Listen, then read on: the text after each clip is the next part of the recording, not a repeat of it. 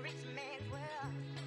I have turned the soul of this beautiful land, but that beauty. Welcome to another conversation with My Future Skill, the podcast where we talk with interesting people about what skills we have and what skills we need to have to be present in the future. In this episode, I talked to Janet Alexandersson. Janet is a former human rights lawyer who turned into an international contracts lawyer and negotiation strategist. She's also the co-founder of a program for lawyers that are looking for alternative paths to pursue their legal career.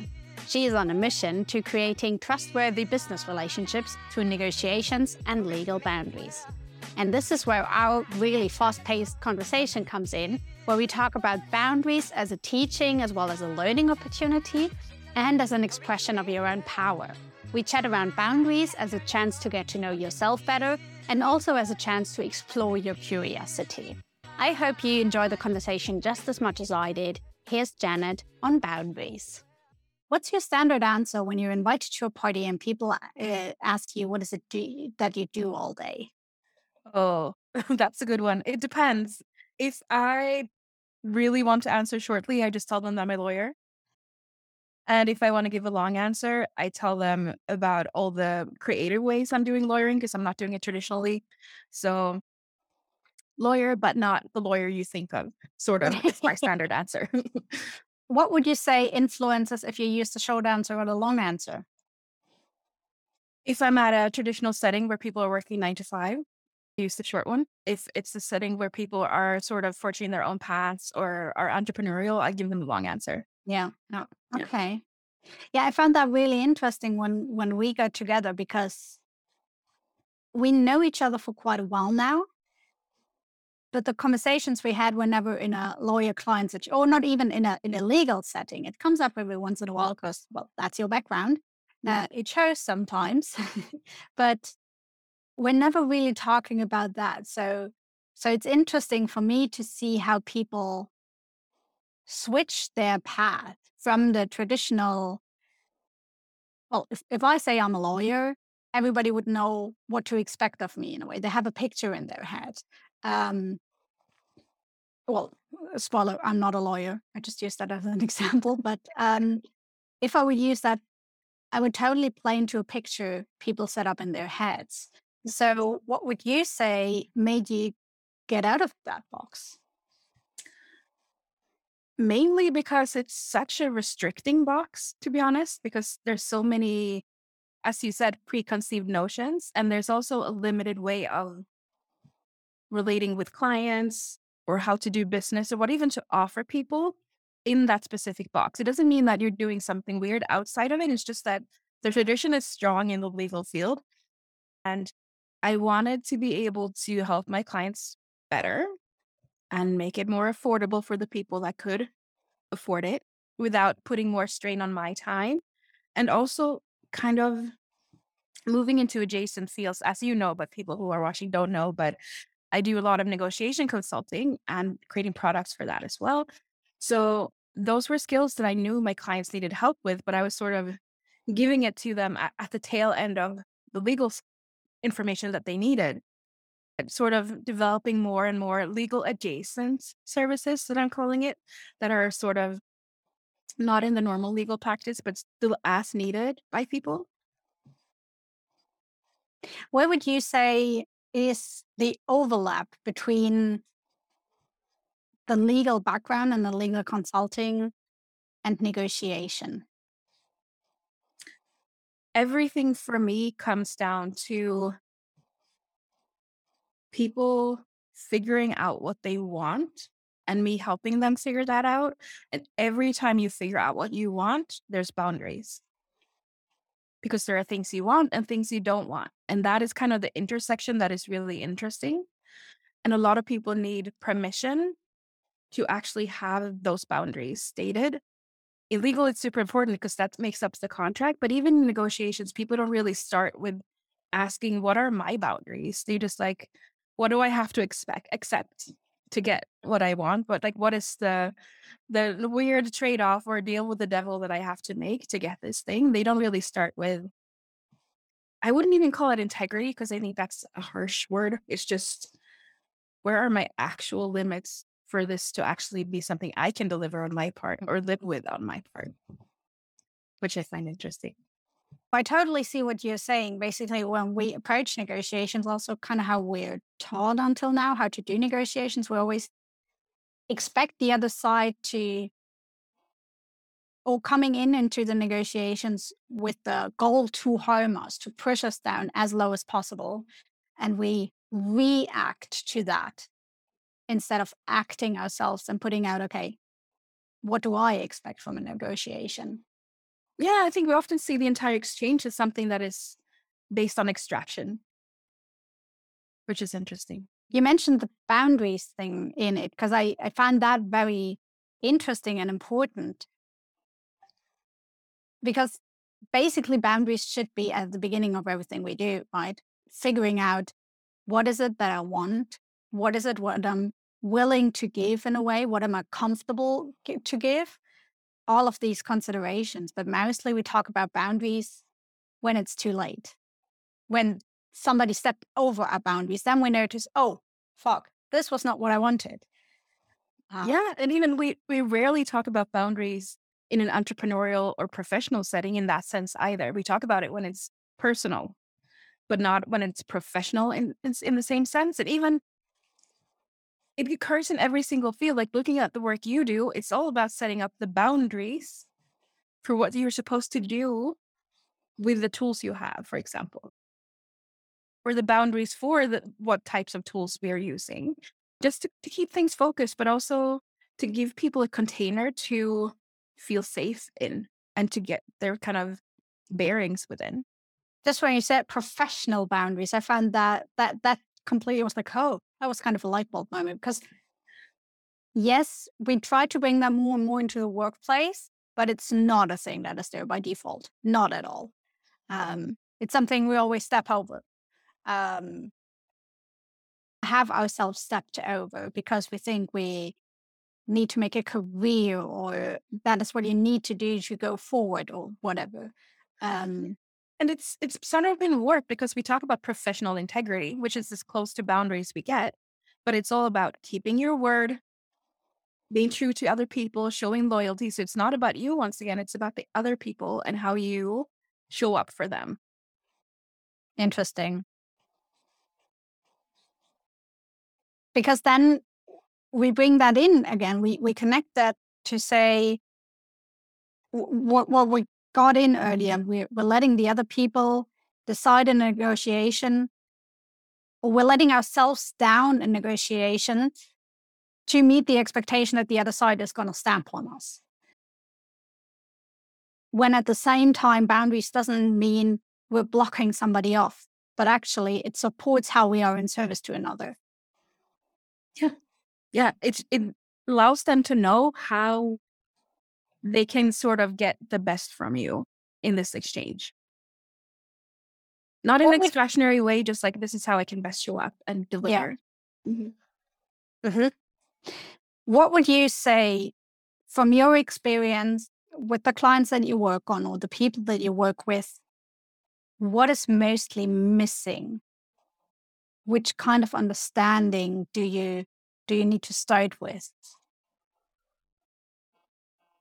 So the first thing, which is not even a boundaries thing, but they are allowed to ask questions. If they don't know what the other party wants or what they're expecting of them, you can ask.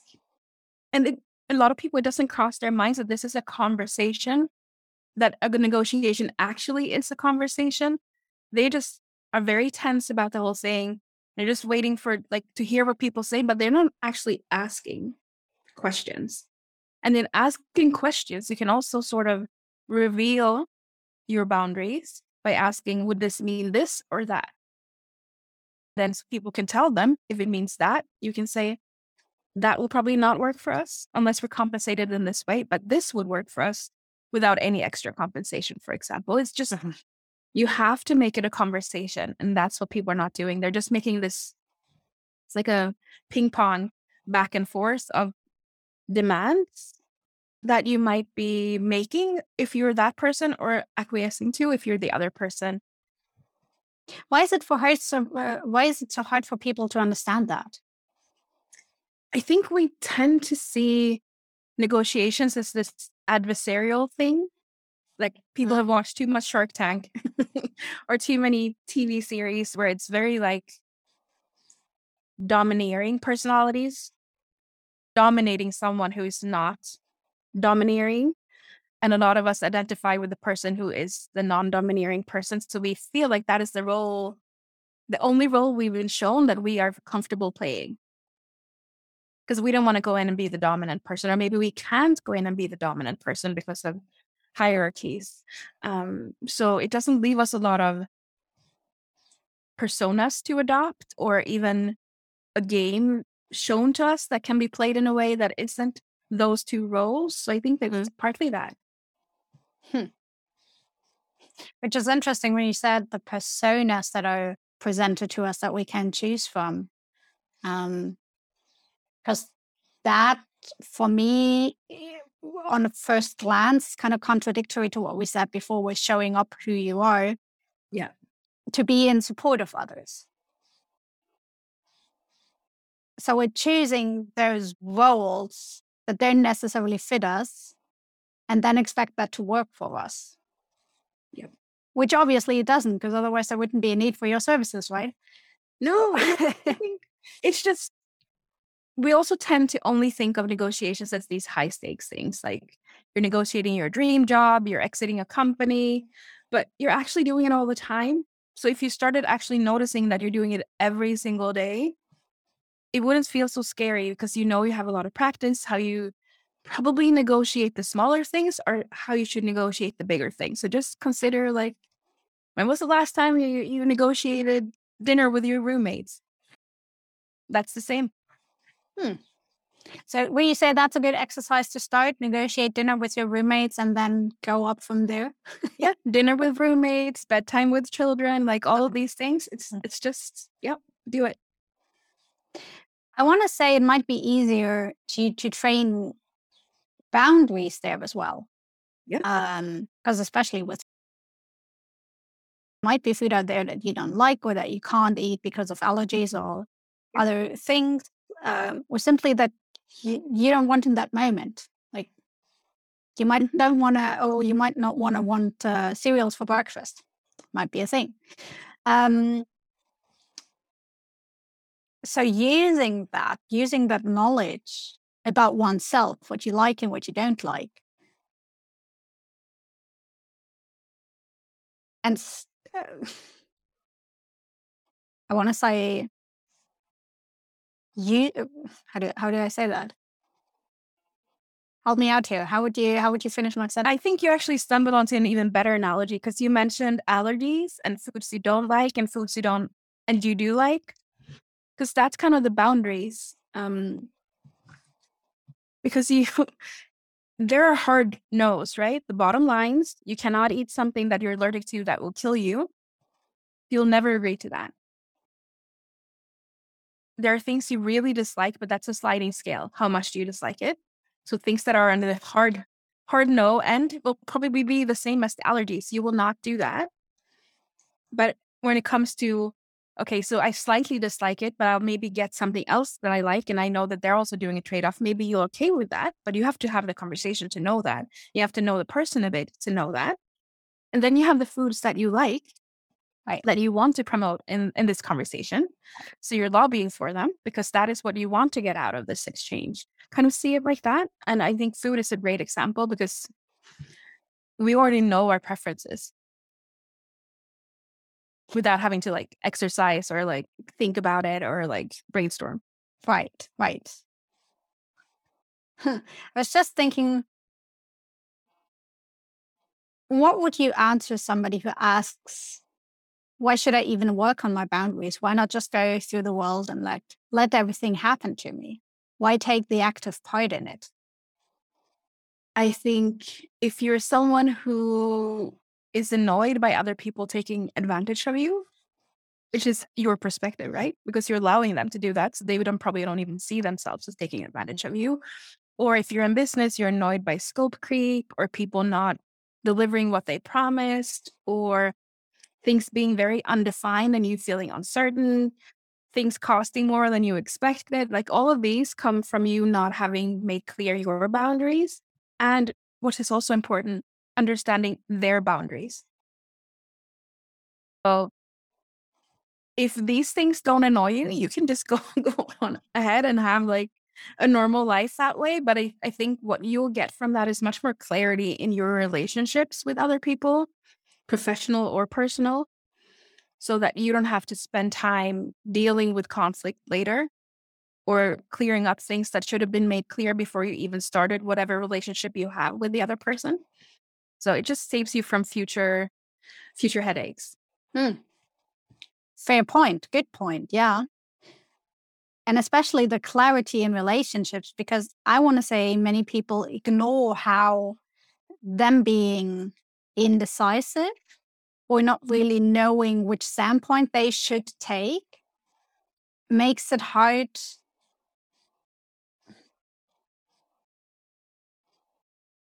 I want to say to evaluate them. I don't mean that in a putting in a box way, but that plays into how much can I trust the person? How much can I rely on the person? All of these things that are influenced by you not making clear what you need and what you don't want, or what you want. Asking specifically for what you want can also be part of it. Absolutely. And even in a professional setting, I always see it as sort of dating. You know, so if you go on a date with someone and they refuse to reveal one preference, they don't tell you what they work with, what they do, what they like, who, like nothing about themselves. Why would you go on a second date? So what would you say, keep playing the dating the dating analogy a bit further?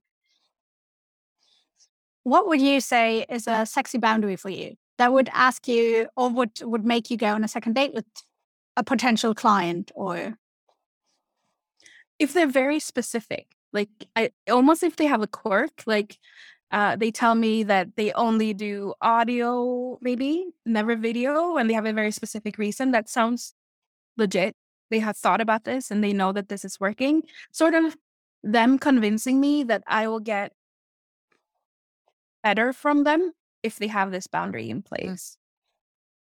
So it's not even, it doesn't necessarily something that makes it more inconvenient for me. It's just like out of my norm, maybe a little bit. Makes me understand how they're working because they're explaining why they're doing this because they know it's out of the norm to have this type of boundary. Or someone who tells me they don't do email and then explain this alternative solution, which is hopefully not Slack for me because I don't like Slack, but some other thing that they do that is more efficient and better for this type of relationship. So anytime they have a boundary that is interesting to me, but still allows me to get what I want in a better way, that's interesting. I think you just said an interesting thing, or actually two things that might belong together. The first is that you need a reason for it. So you don't just set up a boundary because you think that's cool, but you actually think about it. Why do I have that boundary up? Why do I want to keep that line? And the second thing you said, and that's kind of resulting from that, is that your boundaries are also a learning opportunity for me. Seeing the reasoning, understanding something, and looking into or staring in the eye of me not knowing everything. Kind of that thing, I know that I know nothing. So where do I learn? And boundaries could be one thing, one opportunity to learn something from the life realities of others. Yes, and it's also, even if I know when you're doing this back and forth in the negotiation, it's going to feel awkward to state your boundaries. So you might just want to start with asking, what would make this easier for you? What do you need from me? Or what types of things do you need to have in place for this to work? So you start by asking them about their boundaries without asking about boundaries with that word, because people can feel awkward. You get two things from that. One, you'll hear what they need.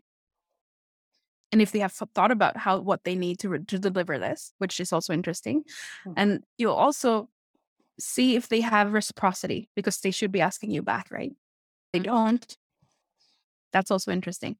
again, back to the dating analogy, a good date is a conversation between people. And not just me stating like, this is what you need to know about me. Are you up for a second date? No, this is not how this works. No. Interesting. So what would you say is how do I phrase that?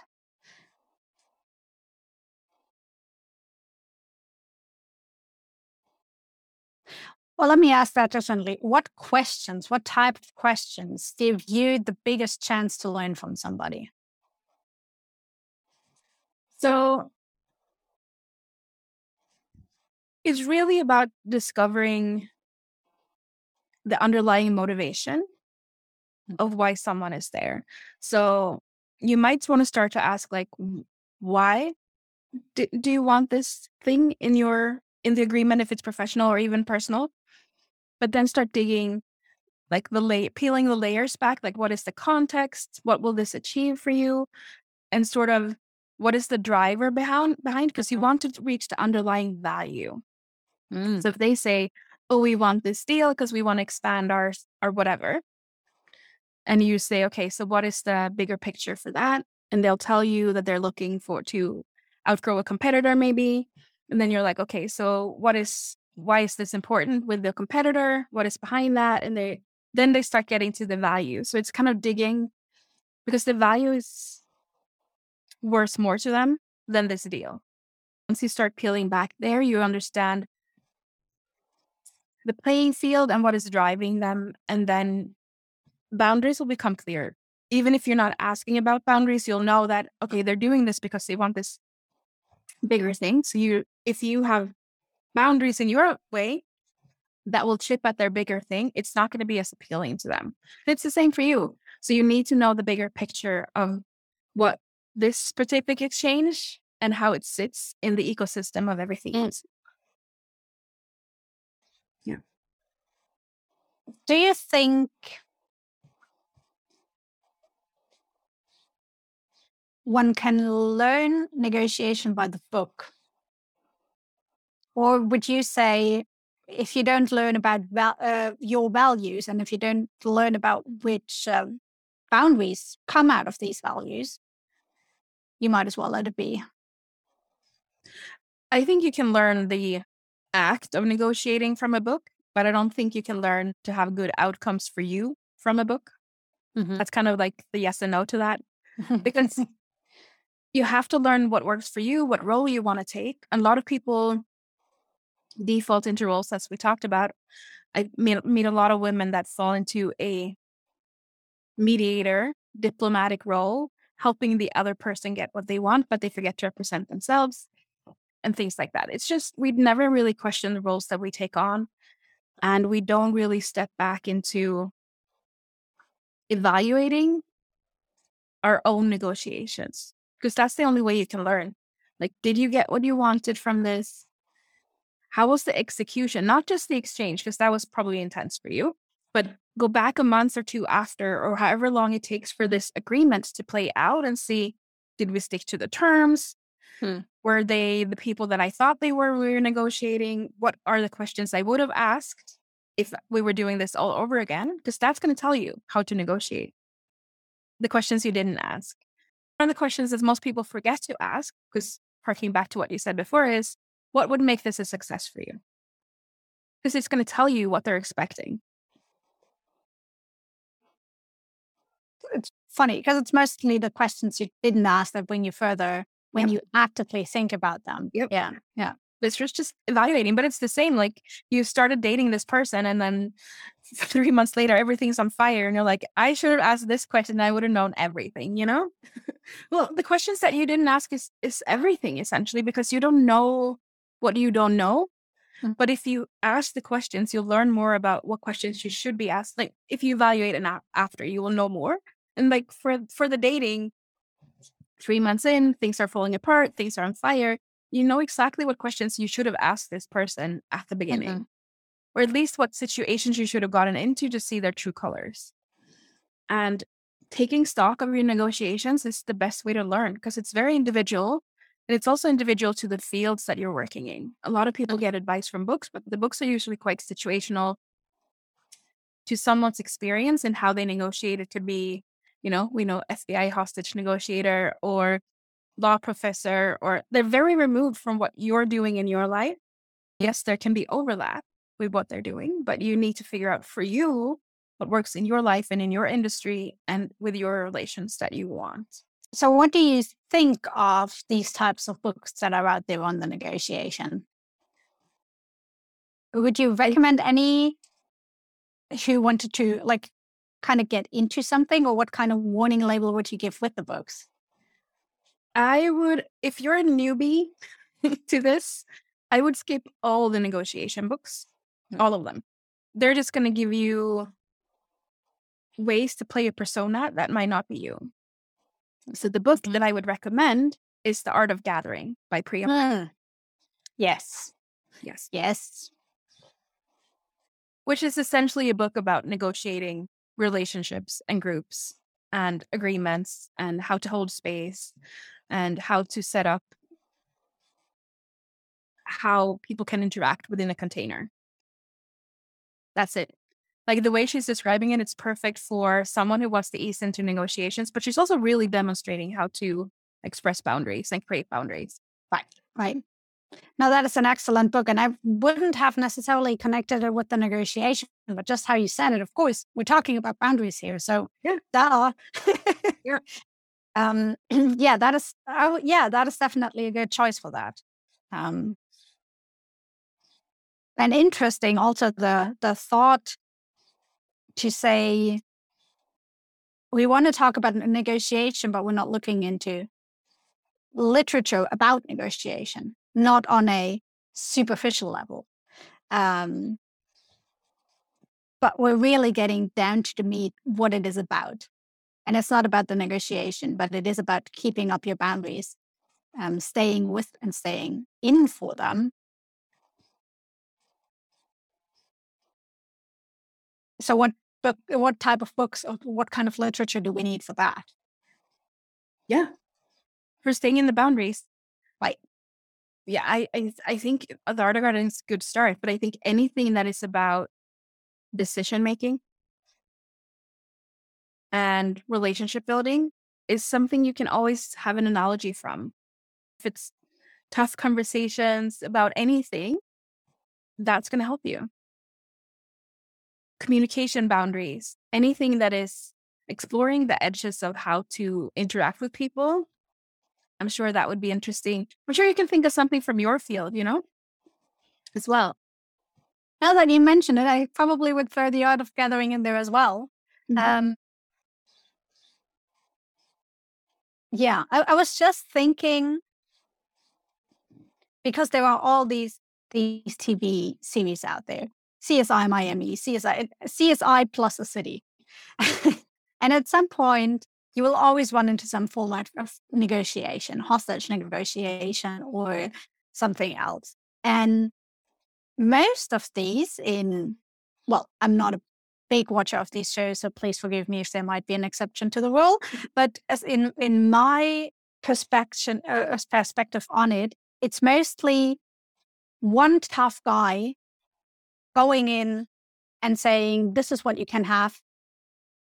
And he always gets it.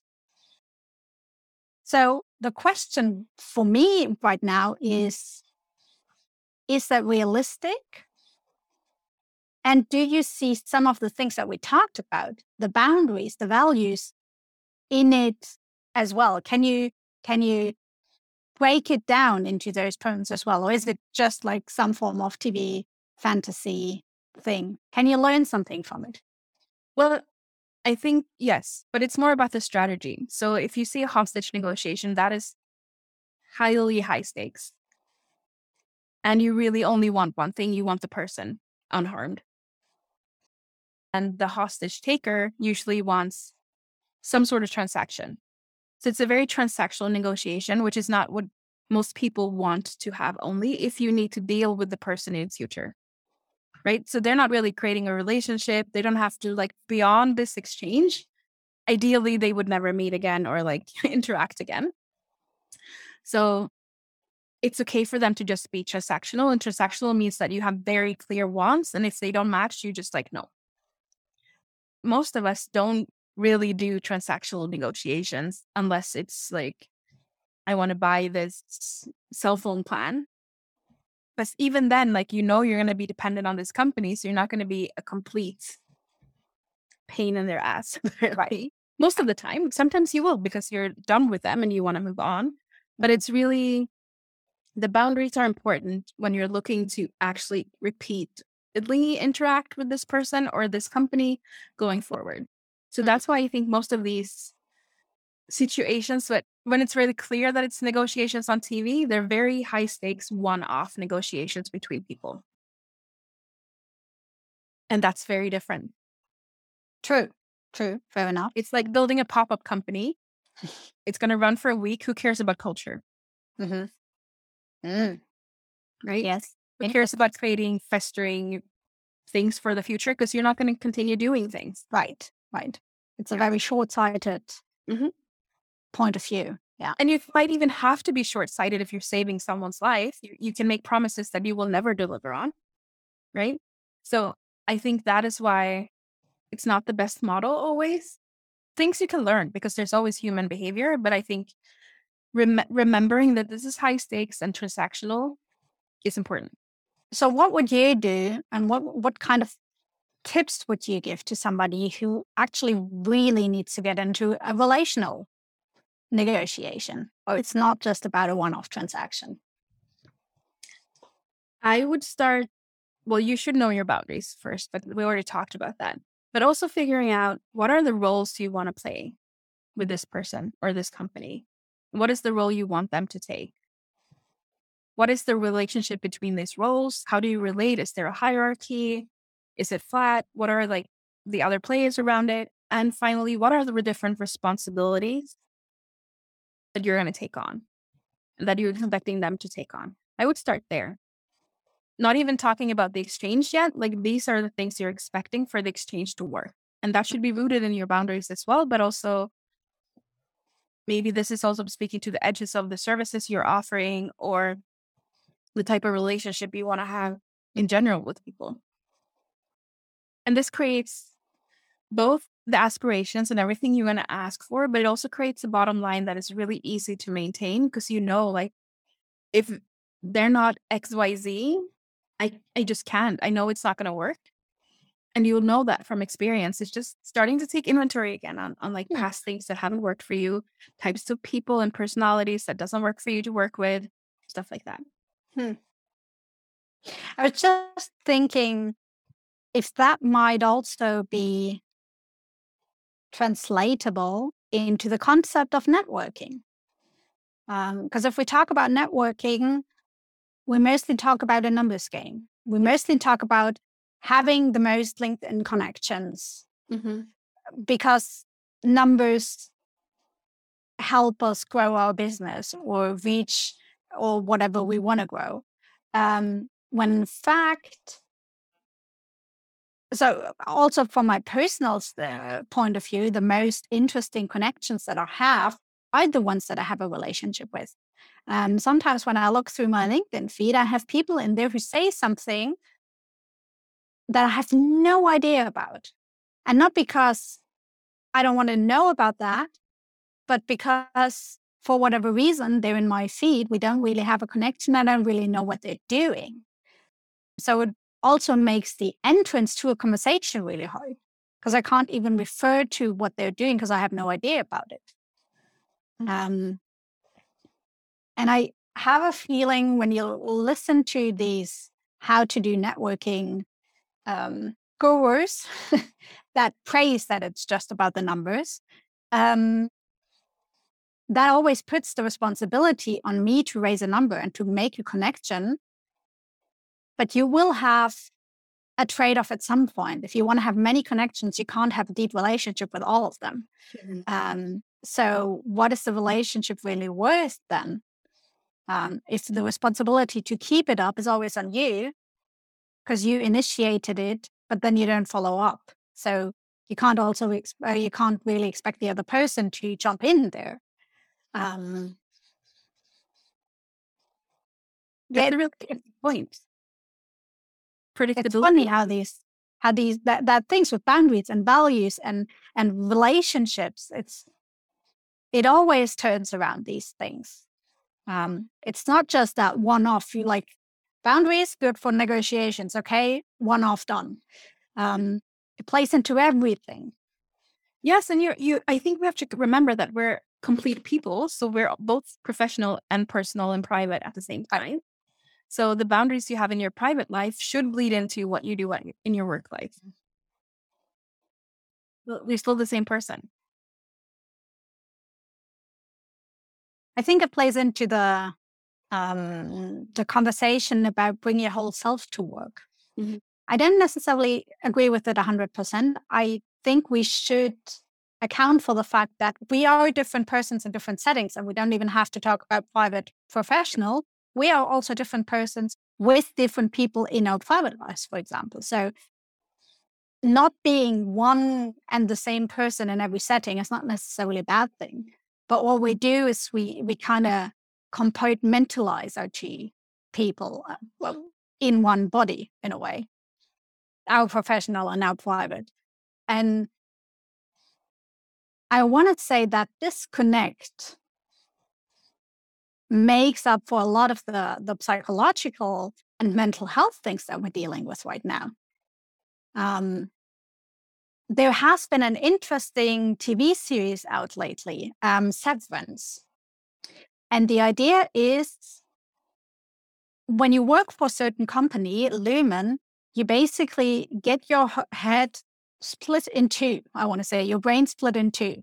You have a chip between like two areas in your brain.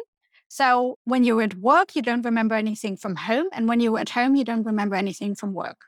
The moment you leave the building, kind of your brain switches into the other part.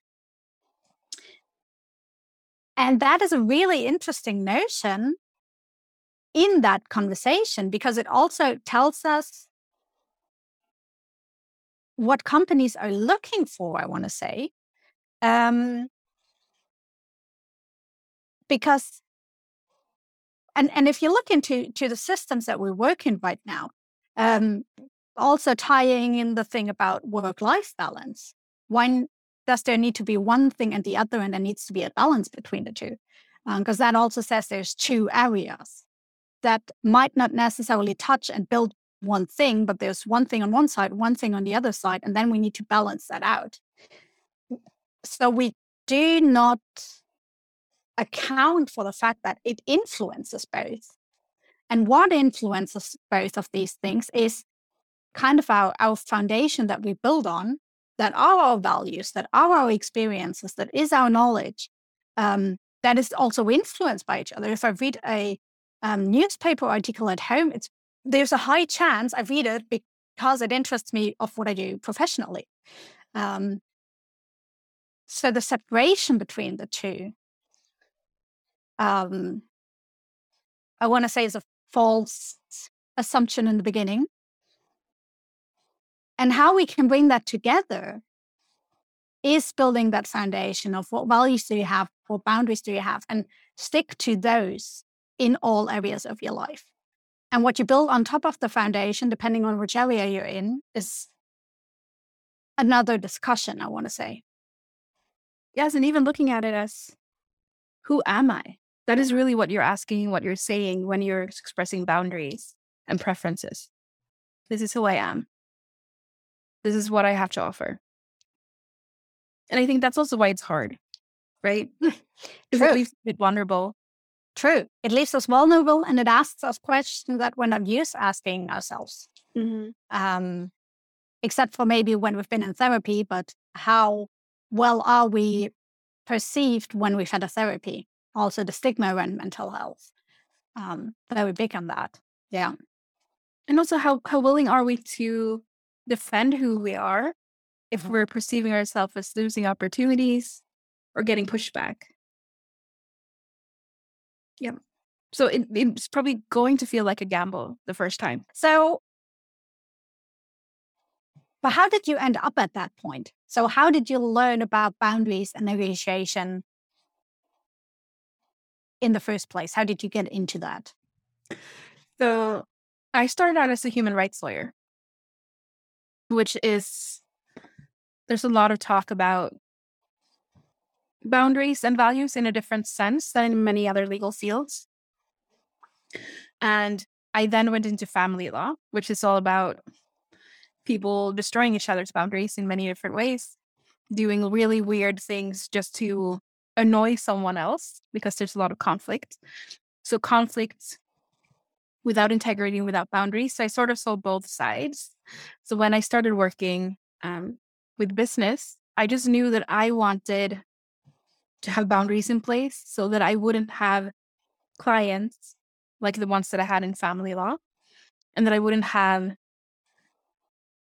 conflict the way that I could see in the human rights fields. So it just became a practice that I had for myself, but I also saw my clients struggling with disappointments or being taken advantage of. So I sort of slowly introduced, maybe if you ask this, or if you tell them about this way of doing, or ask them these questions, you might get a better results. And they started slightly asserting themselves in a healthy way. And I saw just great things for them. And it became a habit to kind of give them sort of a nudge towards negotiating while representing themselves better. And they all also feel quite liberated in having permission to have asks and opinions and boundaries, because they don't even know they can, which is still a bit strange to me because I've been doing it for so long now that I don't remember not feeling like I can. But I think that is the progression kind of coming from the human rights field to family law into it, seeing how unboundaried relationships leads to a lot of problems. How different these fields at least present to me, like human rights, where it's really people aren't granted certain forms of boundaries. Well, in the family field, especially if you talk about divorcing and breaking up things, you're talking more about the active part of not respecting boundaries. That's the starting point. Yeah, yeah. Why would you say it is that or what is your experience from working in the human rights field? What are the results, the outcomes, if boundaries aren't respected and met? So I think there's two sides to this too, but I think the outcome is that people know what to expect. There's predictability, there's stability, which is kind of the point of human rights, that people feel safe in a space. But human rights can also be used as more of a weapon by the countries that say that other countries should use our version of human rights, then use the boundaries and the container of human rights to get them to conform to certain behavior to get something else that they need, maybe aid. So I can see both. Like, human rights is a really strong container and it's a really boundary container, and it can be used either for good or for bad, which is true for any boundary. True. So to me, the healthy ones are where you allow a segment of a population or entire people to have stability, some sort of peace, predictability, safety, all of these things. So you could actually say that just boundaries are some form of human rights, right?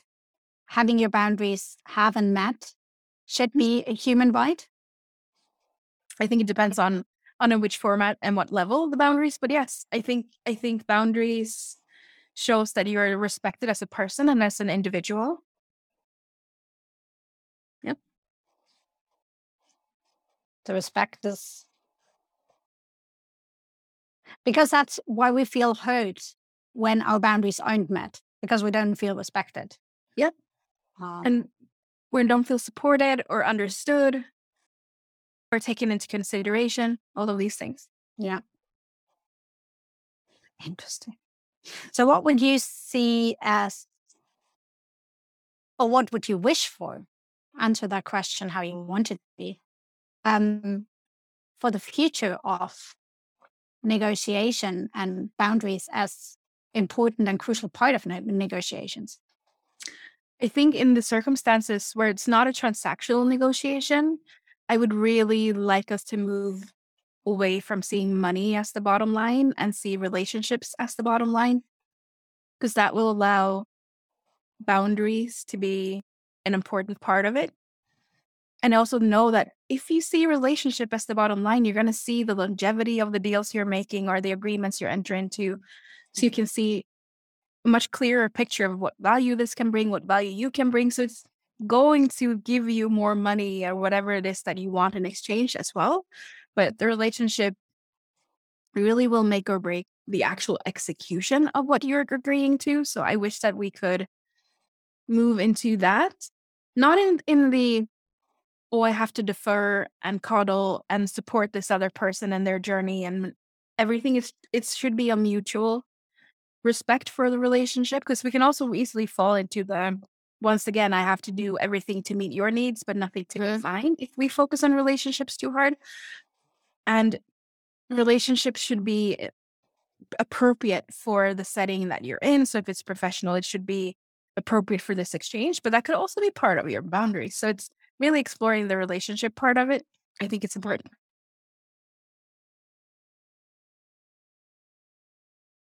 If you could wish for one thing people would understand right away in the fields of boundaries, what would that be?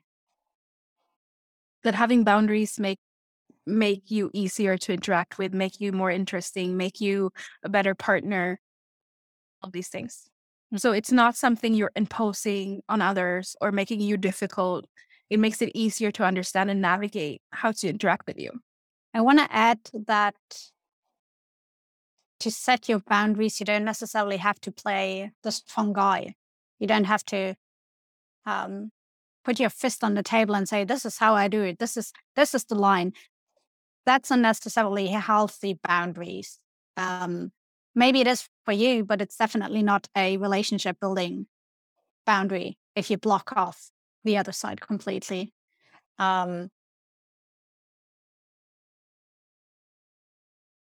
Actually say that people who are more empathic build better boundaries or more healthy boundaries. Would you agree with that? I think they do it mainly because they allow the other person to express boundaries and then express their own. So they are more likely to bring up the conversation about boundaries. So I'm not saying that they're better at maintaining them, they're just better to actually bring them into the context. And I think that in its own is super helpful. But even when you're starting out, you can just see it as, imagine you're a rock star. What is your rider for showing up for this specific event? What would you absolutely need? What are things that would be nice to have? And what are things that would delight you? You know? What's on your rider? That's an easy way to think about the boundaries instead of like this popular way of thinking about boundaries at the moment. What would you say? Now, let me start differently. There are probably not many people, at least I haven't met many of them or haven't heard of many of them, who think about negotiations like you do. Mm-hmm. So what would you say, except from contacting you directly, where could people go to find help? Kind of a help for the first steps in the right direction. I would look to people in your network. And the people that I know that think about it differently tend to come from some sort of minority. So people who are, by society's structures, not poised to be the dominant negotiator, because you can only be dominant if you have power already. So if someone who is not afforded power automatically and they're successful in what they do, they're probably good at negotiating. And they will be doing it differently. They will be having to have considered boundaries and how to deal with difficult power stomping type of personalities. They will know. It's just that they probably don't know how to do it or have thought about it actively in teaching people, but they can surely mentor you and how to deal with these conversations, how to bring forth what you need, and how to create a stable relationship when there's a power discrepancy, which is probably the first step. Even if you're not a person without power, you might feel powerless because you don't feel confident in this area. So talking to someone that you see flourishing, that is from a group that doesn't traditionally hold power, do that. Yeah. Which is an interesting part of negotiations, the power discrepancy in a negotiation, or at least the perceived power discrepancy.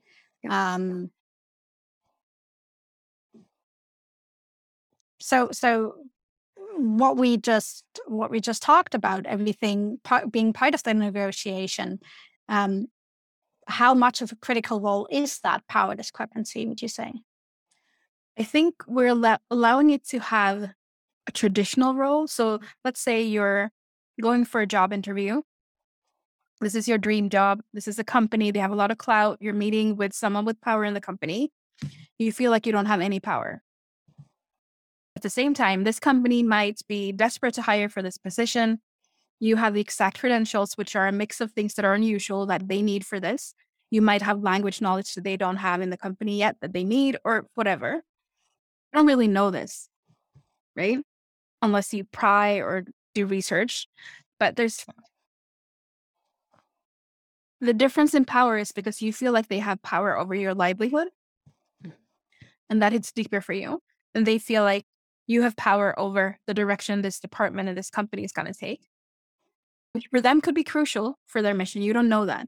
So a lot of the power structures are just in our heads or are invented because we see the role as someone in the C-suite interviewing me who is not going to be in the C-suite to have more power. But we all have power. You have the power to say no. It might make your life infinitely more difficult, but you still have the power to say no. So a lot of the power structures, yes, they're traditional, but it doesn't mean that you see them as power directed towards you without reflecting about the power you may have in that situation to bring something to the table. Yeah. It does have a thing, or what could tie that together is, are you willing to own your powers? Are you willing to own your boundaries? Are you willing to own your values? All of these things. Are you? Did you make the actual decision to own them, with or without looking at the consequences? And with looking at the consequences could still be owning it, but acting accordingly. Blind running into something is never a good idea, I want to say. Other than maybe into a cool pool on a hot day. But exactly. No, but really consider, like, you wouldn't be here negotiating if they didn't want something from you, if they didn't need something from you. Yeah. That is power. So already being invited to the table is the first step and is a first power signal. Yep. Yeah.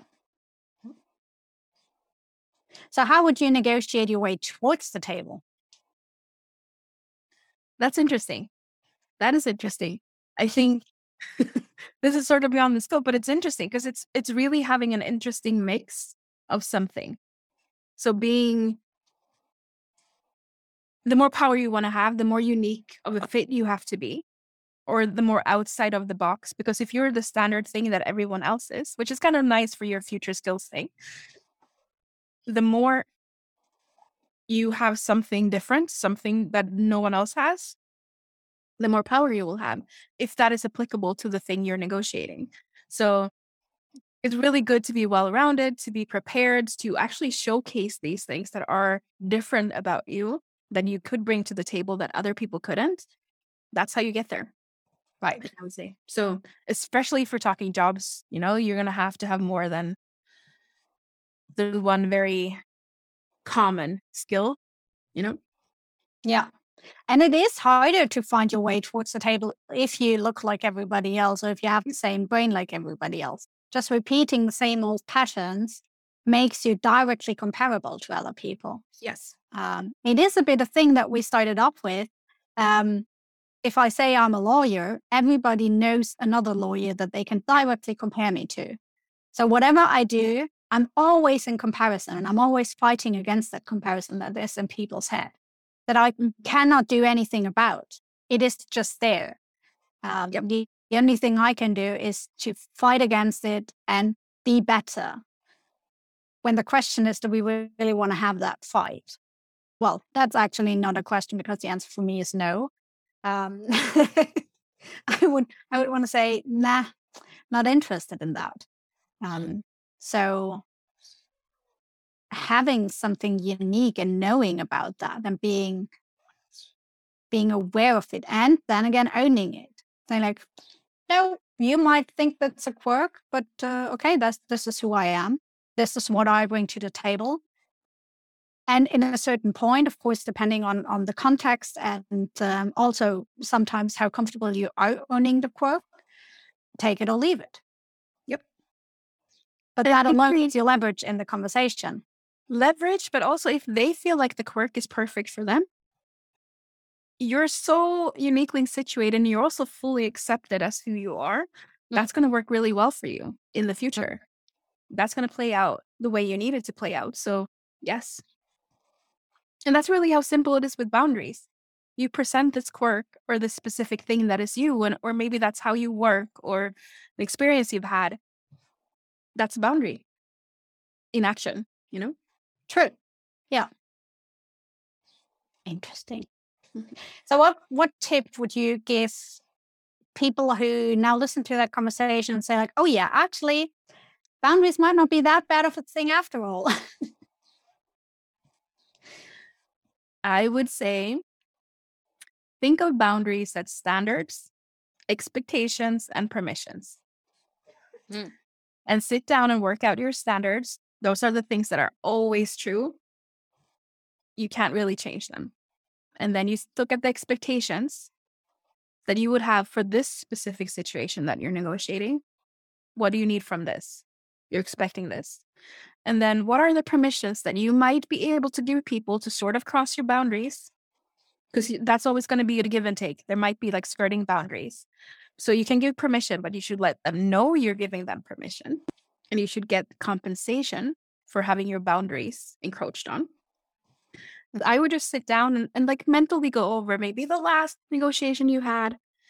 Figure out what were the standards you should have had or that you did have, expectations and permissions, and map that out. That's a first really healthy exercise to start filling out all your standards, because that's a working document, even if it's just in your brain for like any upcoming negotiation. You should always know. But we have standards for everything else. Like I have dietary requirements. I don't wear the color I don't even know, and so on. Like we already have these guidelines for our lives, but we don't have them for these important relationships that we're building with people. But at least we're really not making them explicit, and so we're not working with them and thinking about them actively. Yep. We just notice at some point that something is off, something feels uncomfortable, but we don't know what to do with it in that moment because we don't know where that feeling comes from. Yep. Sit down, write it down.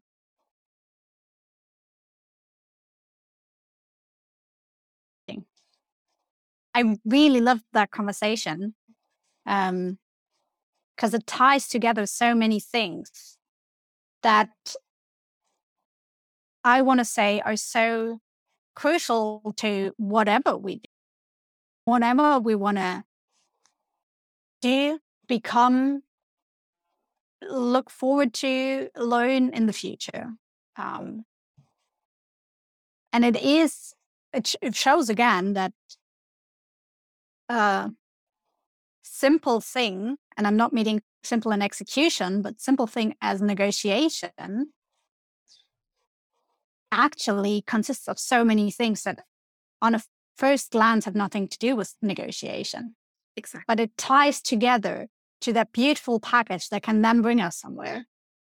If we know about these, if we own them, if we're aware of them, if we make them explicit,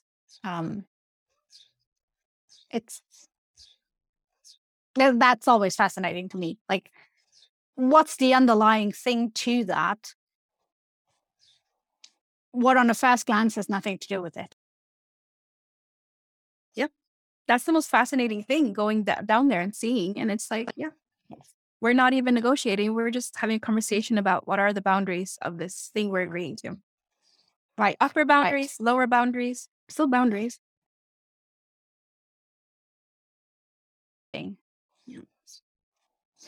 Thank you very much for the conversation. Thank you I for had a inviting me. really great time. I learned so much. I took a hell lot of notes while we were talking. Yeah. Any last words that you want to say, that you want to give? No, Any last wisdom? I really like the concept of what you're doing with future skills, because I think we're as a whole, like you talked about negotiations, people don't thinking about the underlying skill.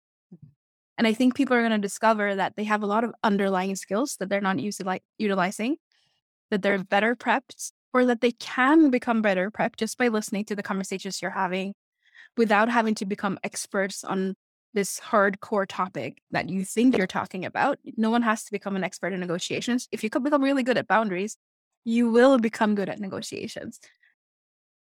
Yeah, I'm excited to see future skills unfolding.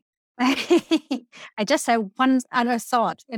Well, maybe this plays out to be another hour of a conversation. No, I just had one other thought. It's when you were talking about how those underlying things actually make what negotiation is. We always think about negotiation as that high strategic thing, which in the end, strategy is a part of it, but it's only a minor part of it. Yep.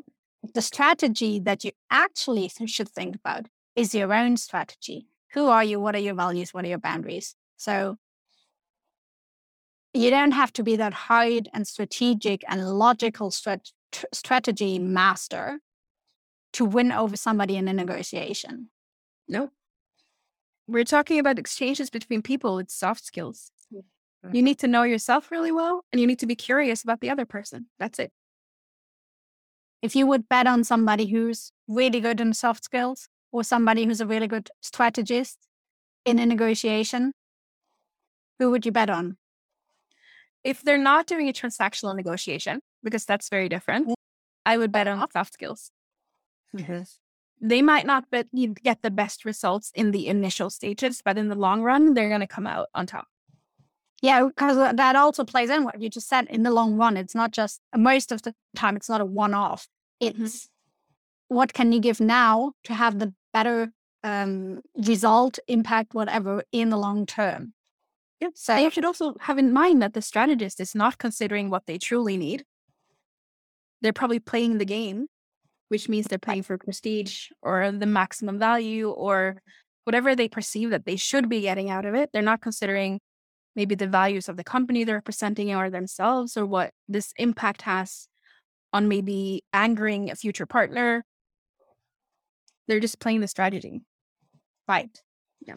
And with all the things that you want to achieve a good result on a quarterly paper, or we want to have the Porsche that comes with being 2 months or whatever, all these short-term goals that we focus on, and that in fact, this is totally a long game, if you even want to call it a game. Because if you talk about relationships, do you want to make relationships a game? That's another topic to that, but leaving that aside for now.